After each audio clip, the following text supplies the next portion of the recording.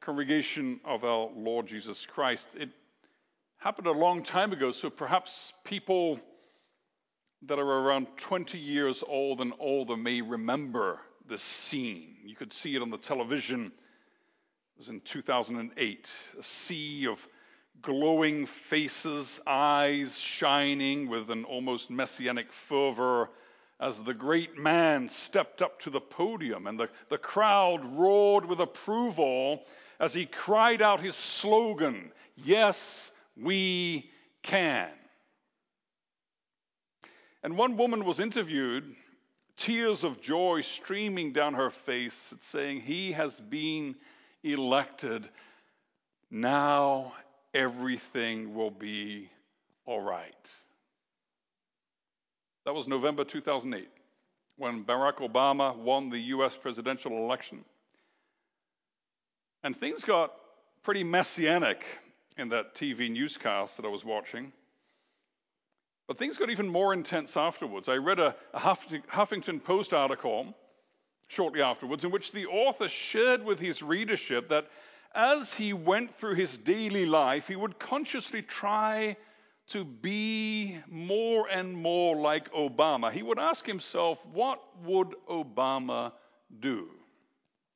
And you might ask yourself, well, what's next?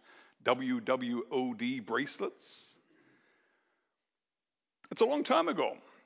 But Obama was hailed almost as a Messiah who had come into his kingdom. There were great expectations for what he would bring to Americans and to the world. And this particular election is no exception. Since that time, the U.S. has gone from one side's Messiah to the other side's Messiah with results which are not very different. We go through this charade every election cycle also here in Canada. We hope for great things. We pin our hopes on our messianic figure. And we usually end up disappointed to a greater or lesser extent. And in the face of such great trust being placed in one person, we are led to think of Psalm 146. What does the psalmist say? "Do not put your trust in princes, in mortal man who cannot save. When their spirit departs, they return to the ground. On that very day, their plans come to nothing." That's what Scripture thinks about us pinning our hopes on messianic figures of any side of the political spectrum.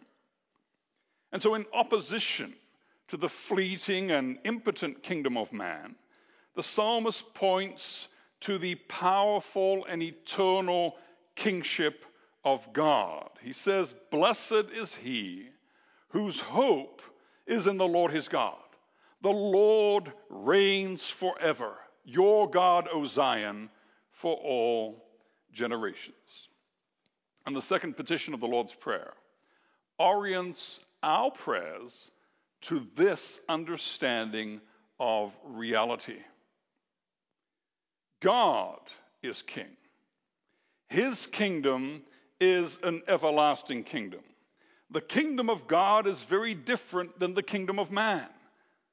The kingdom of the last Adam is righteousness, peace, and joy in the Holy Spirit. The kingdom of the first Adam is perversion, conflict, and misery in the spirit of Babel. So who is going to stop the slaughter, the wicked, cold-blooded slaughter of millions of little babies in North America? Well, Stephen Harper wasn't able to stop it, was he? And Justin Trudeau doesn't want to stop it. Who is going to stop the spread of sexual perversion, the unrelenting attack on God's creation ordinance of marriage and biblical family? Stephen Harper wasn't able to. Justin Trudeau doesn't want to. Who is going to stop the hatred and the killing in the Middle East? And forget the Middle East. What about here in North America? The brutality, the violence of people, whether it's perpetrated by law enforcement or by civilians, as the heart of America's cities are smashed in smoking ruins. Who's going to solve these problems? Well, brothers and sisters, if we seek a solution to all of the crying needs of this poor, violent, miserable, unjust, hateful, wicked world. The solution is not to say with the campaign of 2008, yes, we can, because we can't. The solution is to say, yes, he can. That's where the scripture points us. That's where the answer is. We see a waning of Judeo-Christian civilization as our culture transitions back to paganism. The shadows grow longer as the last rays of Christian influence linger on the horizon. And this spurs us to urgent prayer, not for political success, but prayer for the coming of what really will make a difference, the coming of the kingdom. And that not as a shortcut, not a short circuit of history. When we say, oh Lord, your kingdom come, we're not saying, oh Lord, quick, get us to the last day as quickly as possible. That's not what we're asking for. But what we're asking for when we pray your kingdom come is we're saying, oh Lord, press forward with your objectives. Advance your kingdom with power. Establish your kingship and your rule in every life, in every heart. Throughout history, the saints have longed for the coming of the kingdom. And the worse things get, the more they long for the kingdom. And that starts way back in the history of salvation, the history of redemption. You remember the beginning chapters of Genesis. Right after the fall, we get to the 7th generation from Adam. And the world is already a very nasty place, full of violence and murder, the arrogance of fallen man. And the seed of the serpent seems to have a corner on all the technology and the arts and the science, whereas the seed of the woman seems small and insignificant. And how do the saints react? You remember that from chapter 4:26 of Genesis. They pray. They call out to God. That's what they're known for. At that time, men began to call on the name of the Lord. Now, what kind of prayers do the saints offer to God as they long for the coming of his kingdom?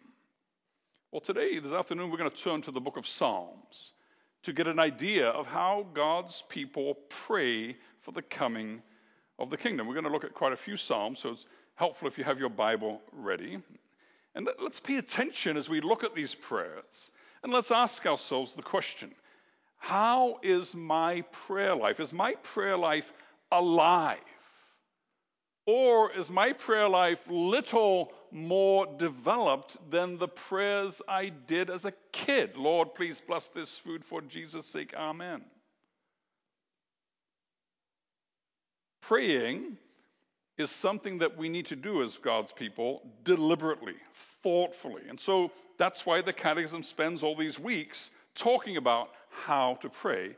And so let's pay attention as we turn to the scriptures and see God's people praying for the coming of the kingdom. And as we turn to the book of Psalms, the first thing we notice is that the saints have a very clear understanding of the fact that there are only two kingdoms, two paths, two options in life. There is this line which runs through the Psalms as it runs through all the wisdom literature and all of the scripture. And it is the line between God and Satan, between holiness and sin, between life and death, between heaven and hell. And the psalmists understand very well that Satan, sin, death, and hell are what we get when we elevate man, when we put man in charge, when we put man on the throne. And the psalmists understand that the only way in which God's name can be hallowed and praised and exalted is through every knee bowing and every tongue confessing and submitting to his kingship. And so we see that very, very early in the book of Psalms. If you turn to Psalm 2, for instance, that's that well-known psalm speaking about the kings of the earth rebelling against the kingship of God, and God from heaven telling them that he has set his son, his king on Zion, his holy hill, verse 6. And he tells them, Be smart. Stop your rebellion. Be warned, verse 10. Serve the Lord with fear. Rejoice with trembling. Kiss the Son, lest he be angry and you perish in the way. If we turn to Psalm 22, verses 27 and 28, the psalmist here is confident of how this is all going to turn out. All the ends of the earth shall remember and turn to the Lord, and all the families of the nations shall worship before you, for kingship belongs to the Lord, and he rules over the nations. That's the end of history. And already in the Old Testament period, God's people knew this and hoped in this and trusted in this. And that's why they not only exalt God as their king, but they also cry out to God to help them submit to his kingship more and more. You see that in Psalm 95, for instance. If you flip forward to Psalm 95, and in Psalm 95, the first 5 verses, they hallow God's name. They declare his kingship. Come, let us sing to the Lord. Let us make a joyful noise to the rock of our salvation. Look at verse 3. The Lord is a great God and a great king above all gods. He's a sovereign, glorious king to be worshipped. And then look at verses 6 and 7. Because of this, oh, come, let us worship and bow down. Let us kneel before our Lord, our Maker. For he is our God, and we are the people of his pasture and the sheep of his hand. So the psalmist establishes the fact of God's kingship and then calls God's people to submit themselves to his kingship. Well, how do we do that? How do we acknowledge God's kingship, his lordship, his sovereignty? Well, we do that by praying, Lord, rule my life. Lord, be my king. Lord, help me to submit to your sovereign will. And we have an example of that in Psalm 25. We have an example in many Psalms, but look at Psalm 25, verse 4. And this is what the psalmist is asking. He's saying, Lord, to you I lift up my soul. Then look at verse 4. Make me to know your ways, O Lord. Teach me your paths. Lead me in your truth. And teach me, for you are the God of my salvation. For you I wait all the day long. And so that's the first thing we need to understand and pay attention to. The first part of a lively prayer for the coming of God's kingdom is this: that we say to God, Lord, start with me. Teach me to bow the knee. Teach me to confess the name. Teach me your decrees. Teach me to walk in your paths. Teach me to exalt you, my God and my King. That's where it starts. That's where the longing starts. That's where the prayer starts. You see, we too easily jump ahead. We want to pray to God to impose his kingship on all areas of life and on other people and on politics and on every kind of thing. We need to start with ourselves. And so the question that we need to ask ourselves this afternoon is this my prayerful longing? Do I want God to be king in my life? In every part of my life? Do I pray for that? Do I pray that Jesus would be enthroned in my heart? That he would be sovereign Lord of my marriage, my desires, my plans, my dreams, my work, my wallet, my leisure, my thoughts, my home, my family. Lord, teach me by your word. Guide me by your spirit, so that in the great cosmic conflict of the kingdoms, the great battle between darkness and light, I may be part of those troops that we read about in Psalm 110. Those troops who are willing on your day of battle, arrayed in holy majesty from the womb of the dawn. That's the longing of God's people as we come to him in prayer and ask for the coming of his kingdom. Now, I've mentioned the poem Invictus before, and I want to remind you of it again. I'll just remind you of the last lines. Invictus means unconquered, and it's a hymn to autonomy, human autonomy, and to rebellion against God. In the hymn, in the poem, he admits that the world is dark. He admits that darkness awaits him in the afterlife as well, but he doesn't care.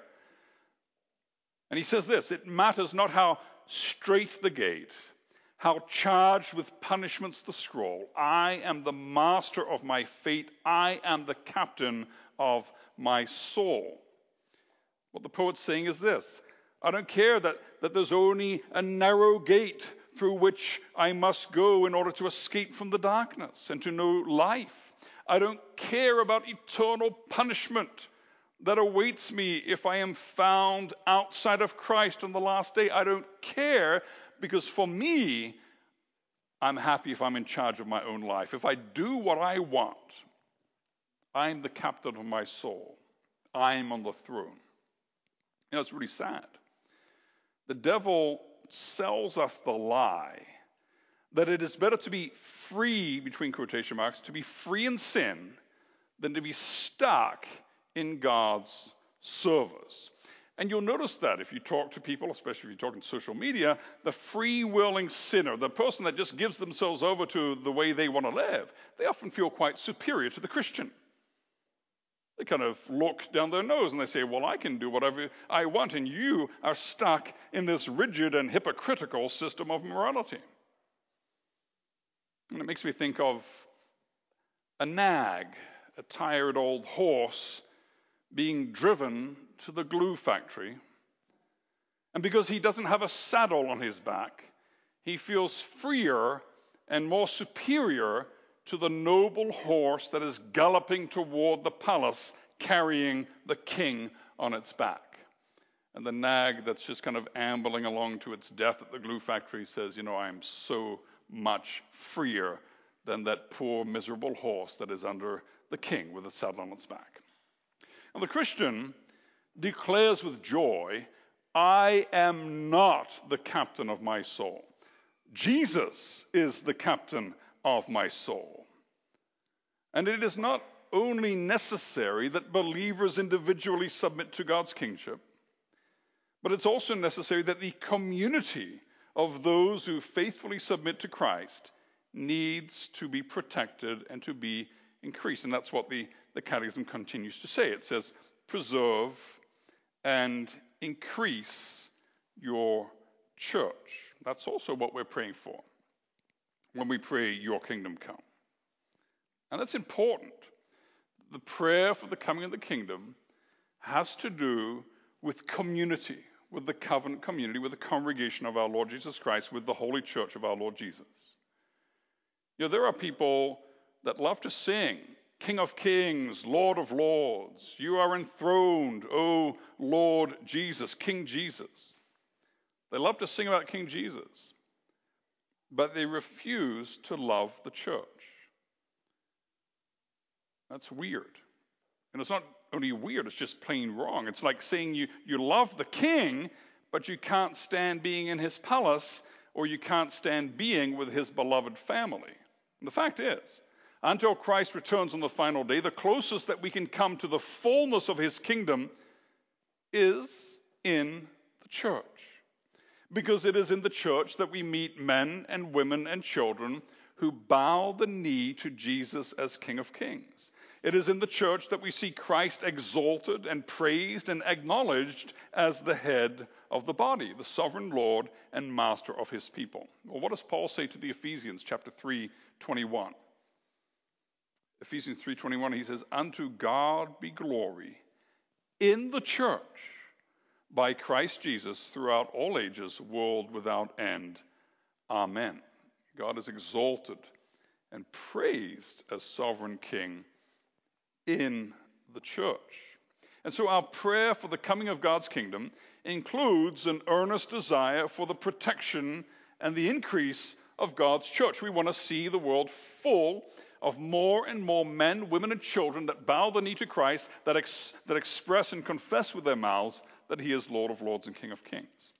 And so we'll look quickly at a few Psalms which deal with that. For instance, when the church is in danger, we pray with the psalmist in Psalm 106, verse 47, 106, 47. When the church is in danger, we say, "Save us, O Lord our God, and gather us from among the nations, that we may give thanks to your holy name and glory in your praise."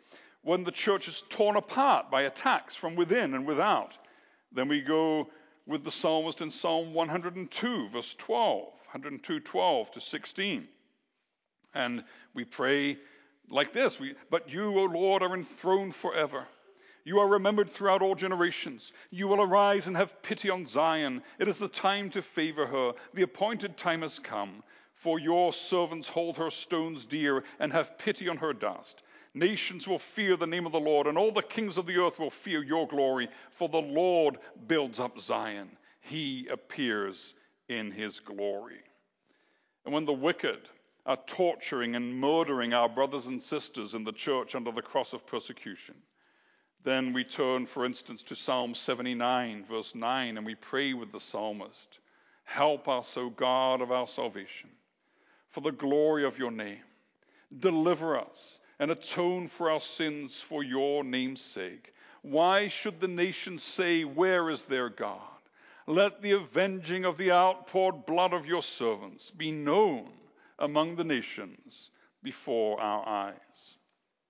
And if we long for the coming of God's kingdom, we don't just pray for God to preserve the church, we beg him to increase it.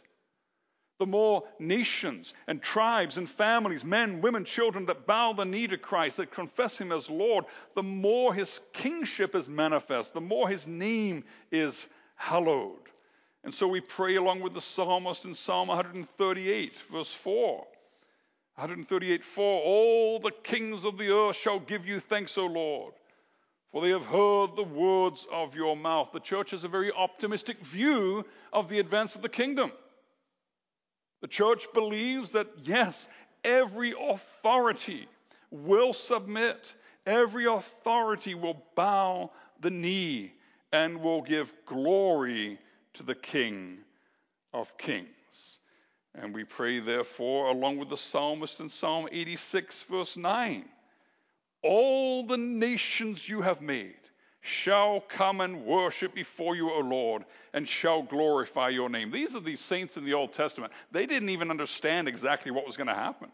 They didn't understand what we understand about the coming of the Lord Jesus, about his death, his resurrection, about his ascension to the right hand of God, that all power and authority in heaven and earth were given to him, that he sent out his messengers and ambassadors and heralds into all the nations. They didn't understand these things. But one thing they knew is that every nation, every authority would come, would bow, and would worship. And if they understood that, how much more should we not long for it, brothers and sisters? So if we long for God's kingdom to come, that means we long for our neighbors and co-workers and fellow citizens to hear the words of God. We long for St. Albert to hear the good news of the Lord Jesus Christ. We long for neighboring cities and all across the province and throughout Canada and every city and town in the world. We want people to hear of the preaching of Christ. We long for them to come and to bow the knee before the Lord Jesus. We long for them to know the joy of being translated from the kingdom of darkness into the kingdom of the Son of God's love. And that means we pray. Remember, we're being taught by the Catechism, by the Scripture, by the Lord Jesus, how to pray. We pray for that. It means that our prayers are more than just, "Lord, please bless this food, amen. And, oh, by the way, forgive us our sins." It means that we're deliberate. It means that we plan our prayers. It means that we pray for the preacher so that he doesn't say what he thinks, but he proclaims the living word of God. We pray that the word might go forth with power in the Spirit. We pray for God to touch the hearts of visitors in the church of us. In fact, it means that we pray for God to bring visitors into the church of us. And that means that we pray for courage to invite visitors. It means that we pray for God to make us brave and courageous to invite people to study the word with us, to come hear the word preached. It means that we pray for our neighbors and our co-workers that they might come to know Christ. It means that we pray for our friends and acquaintances from other faith communities around us, that they might come to know and acknowledge the lordship of Christ the King, the only way, the only truth, the only life, the only hope, the only salvation. It means that we pray for missions. Missions here, close by home. Mission project in Edmonton, in BC, in all over Canada, and in Brazil, the work that we support there, and then all around the world. But not just that.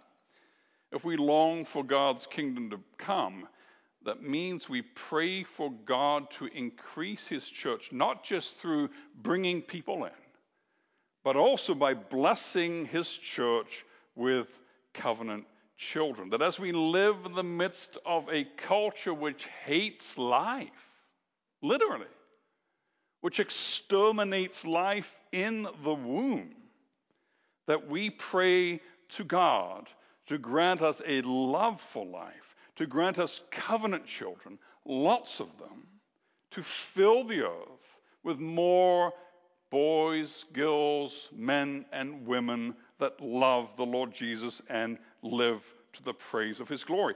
Make us a people who rejoice in and who celebrate life, we pray. And we pray fervently that God would also not just give children, but that he would bless the children, that he would grant fruit on all the teaching and preaching they're privileged to receive, that he would work in their hearts that miracle of regeneration, that he would work in their hearts true faith in the Lord Jesus Christ, that he would lead them by his Spirit, that they might walk in his ways. And it also means that we pray fervently for God to bring back those, both young and old, who stray from the path of life. That means that we long for the day when the final elect person will be gathered into the kingdom. Your kingdom come is then, first of all, positively a prayer for our faithfulness and our submission to God's kingship, to Christ's kingship, and also a prayer for the preservation and the increase of a growing community of believers, the church. That's positively. But the prayer also implies something negative.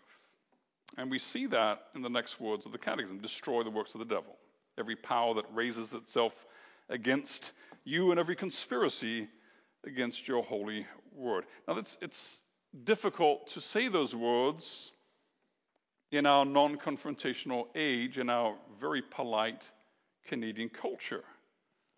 Destroy the works of the devil and every power that raises itself against you. It's a little bit embarrassing to be so confrontational. But our prayer for the coming of God's kingdom, by necessity, implies a destruction of the other kingdom. The two kingdoms are mutually exclusive. And the victory of the one is only possible by the total destruction of the other. They're sworn to each other's total destruction. And the very stated purpose of the kingdom of Satan is to dethrone God and take all of God's children captive to sin, to death, and to eventual eternal hell. And if we love the kingdom, and if we long for its coming, that means that we also need to implore God to destroy the works and frustrate the plans of the kingdom's arch enemy. Now, our battle is not against flesh and blood. I remember when I was a little boy walking on Sunday with my dad, and the neighbor was working underneath his car on Sunday, and I, as a foolish little boy, thought that was very wrong and hoped that he would hurt himself while he was doing that. And my dad took the opportunity to instruct me that that was not what God's people do. We don't be angry with our neighbors. We don't want God to destroy our neighbors who are working on their cars on Sunday or cutting their grass on Sunday. That's not what the battle is about. We heard that this morning, right? We live in love, and we reach out in love. But what we do pray for is this. We pray for the Lord to destroy every power that raises itself against him, every conspiracy against his holy word. And the psalmists were very lively in their prayers for God to destroy those who sought to destroy God's work and God's people. And we can learn from those prayers. Turn to Psalm 3, verse 7. Of course, in the Old Testament, the battle is a little bit more concrete. The church is in a different situation. But we can take these psalms and apply them to the powers and the conspiracies and the spiritual forces which attack us today. So Psalm 3, verse 7, for instance, "Arise, O Lord, save me, O my God, for you strike all my enemies on the cheek. You break the teeth of the wicked." You break the teeth of the wicked. Or you can look at Psalm 7, verse 6 to 9. Psalm 7, 6 to 9. "Arise, O Lord, in your anger. Lift yourself up against the fury of my enemies. Awake for me. You have appointed a judgment. Let the assembly of the peoples be gathered about you. Over it return on high. The Lord judges the peoples. Judge me, O Lord, according to my righteousness, according to the integrity that is within me. Oh, let the evil of the wicked come to an end, and may you establish the righteous." What is the psalmist asking for in Psalm 3 and Psalm 7? He's asking this. Lord, for instance, those who want to devour the flesh of little babies through the murder of abortion, break their teeth. In other words, take away their power to hurt. Frustrate their plans to widen their network of death. May the abortion clinics go bankrupt, O Lord. May the power go out. May everything go wrong. May the abortionist get a flat tire on the way to work. We're not looking for God to hurt the people. We're looking for God to destroy the conspiracy, to take away their teeth, their ability to hurt, to devour, to kill. And so those who promote perverse lifestyles and wish to impose them on the righteous and their children, who want to impose the celebration of sexual perversion on Christian schools, as we experienced very recently here in Alberta. And then we can pray, Lord, rise up against them. Frustrate their plans. Bring their wicked plans to nothing. And we can pray with respect to those who teach false gospels and who teach lies and gospels with false hope. We can say, oh Lord, let them be vanquished by the triumphant progress of the true gospel. Now, the psalmists were very aware of their poor condition on this earth. They cried out to God about their struggles with their own sinfulness and their struggles with their sworn enemies. They longed for the coming of God's kingdom, and they prayed for it in very vivid terms. And we can look, for instance, at Psalm 144, verse 5. Psalm 144, verse 5, where the psalmist says, "Bow your heavens," or "rend the heavens, O Lord, and come down, touch the mountains so that they smoke." God's people, the psalmists, often were crying out to God, "Oh God, break into our reality with your eternal and heavenly power. May the powers of the life to come break into our broken world here and establish your kingdom." And that's exactly what happened, isn't it? God did rend the heavens, and God did come down, and God did crush the head of our worst enemy at Golgotha. The seed of the woman stomped on the head of the snake, and he destroyed the power of the evil one. And he freed us from all the dominion of the devil. And he was then victorious and exalted to the right hand of the Father and given a name which is above every name, so that at the name of Jesus, every knee should bow and every tongue confess that Jesus is Lord. That's the victorious warrior king that we read about in Psalm 110. A warrior king ruling with a rod of iron. And that's the Messiah. That's the victorious Lord Jesus Christ, the Son of the living God, sitting at the right hand of the power. opening the scroll seal by seal, advancing history. That's the one we're praying to. And while we're praying, your kingdom come, then up there in heaven, the Lord Jesus isn't just sitting around. He's not lounging around in a comfortable pavilion. He's not lying in a hammock waiting for the last day. But as we pray, your kingdom come, the Lord Jesus is making it happen. He is on the field of battle. Look at him there at the end of Psalm 110, executing judgment amongst the nations, filling them with corpses, shattering chiefs over the wide earth. He will drink from the brook by the way. Therefore, he will lift up his head. He's not lounging around in a comfortable pavilion. He's on the field of battle. And he stops for a hurried drink by the roadside and quickly mounts up again to engage the enemy, to charge into the very teeth of the enemy. Do you see him? He's described in Revelation, isn't he? He's mounted on a white horse. His name is Faithful and True. With justice he judges and makes war. His eyes are like blazing fire. He is dressed in a robe dipped in blood, and his name is the Word of God. And out of his mouth comes a sharp sword with which to strike down the nations. He will rule them with an iron scepter. And he treads the winepress of the fury of the wrath of God Almighty. And on his robe and on his thigh he has this name written, King of Kings and Lord of Lords. And the day will come when he has rescued every one of his chosen ones, when he has struck down every enemy of the kingdom, everyone, everything which raises itself up in rebellion against God's sovereignty. And the day will come when the last enemy will be destroyed. And that last enemy is death. And he will take death and he will throw death into the lake of fire. And then we read it in 1 Corinthians chapter 15. Then Jesus will hand over the administration of the kingdom to his Father. As true man, as Messiah, as the last Adam, he will say, Father, we messed up with the first one. We gave it over to the enemy. Here it is. It's all back under control. And he will hand it over to the Father. Mission accomplished. And God will be all in all. That's what we're praying toward when we say, your kingdom come.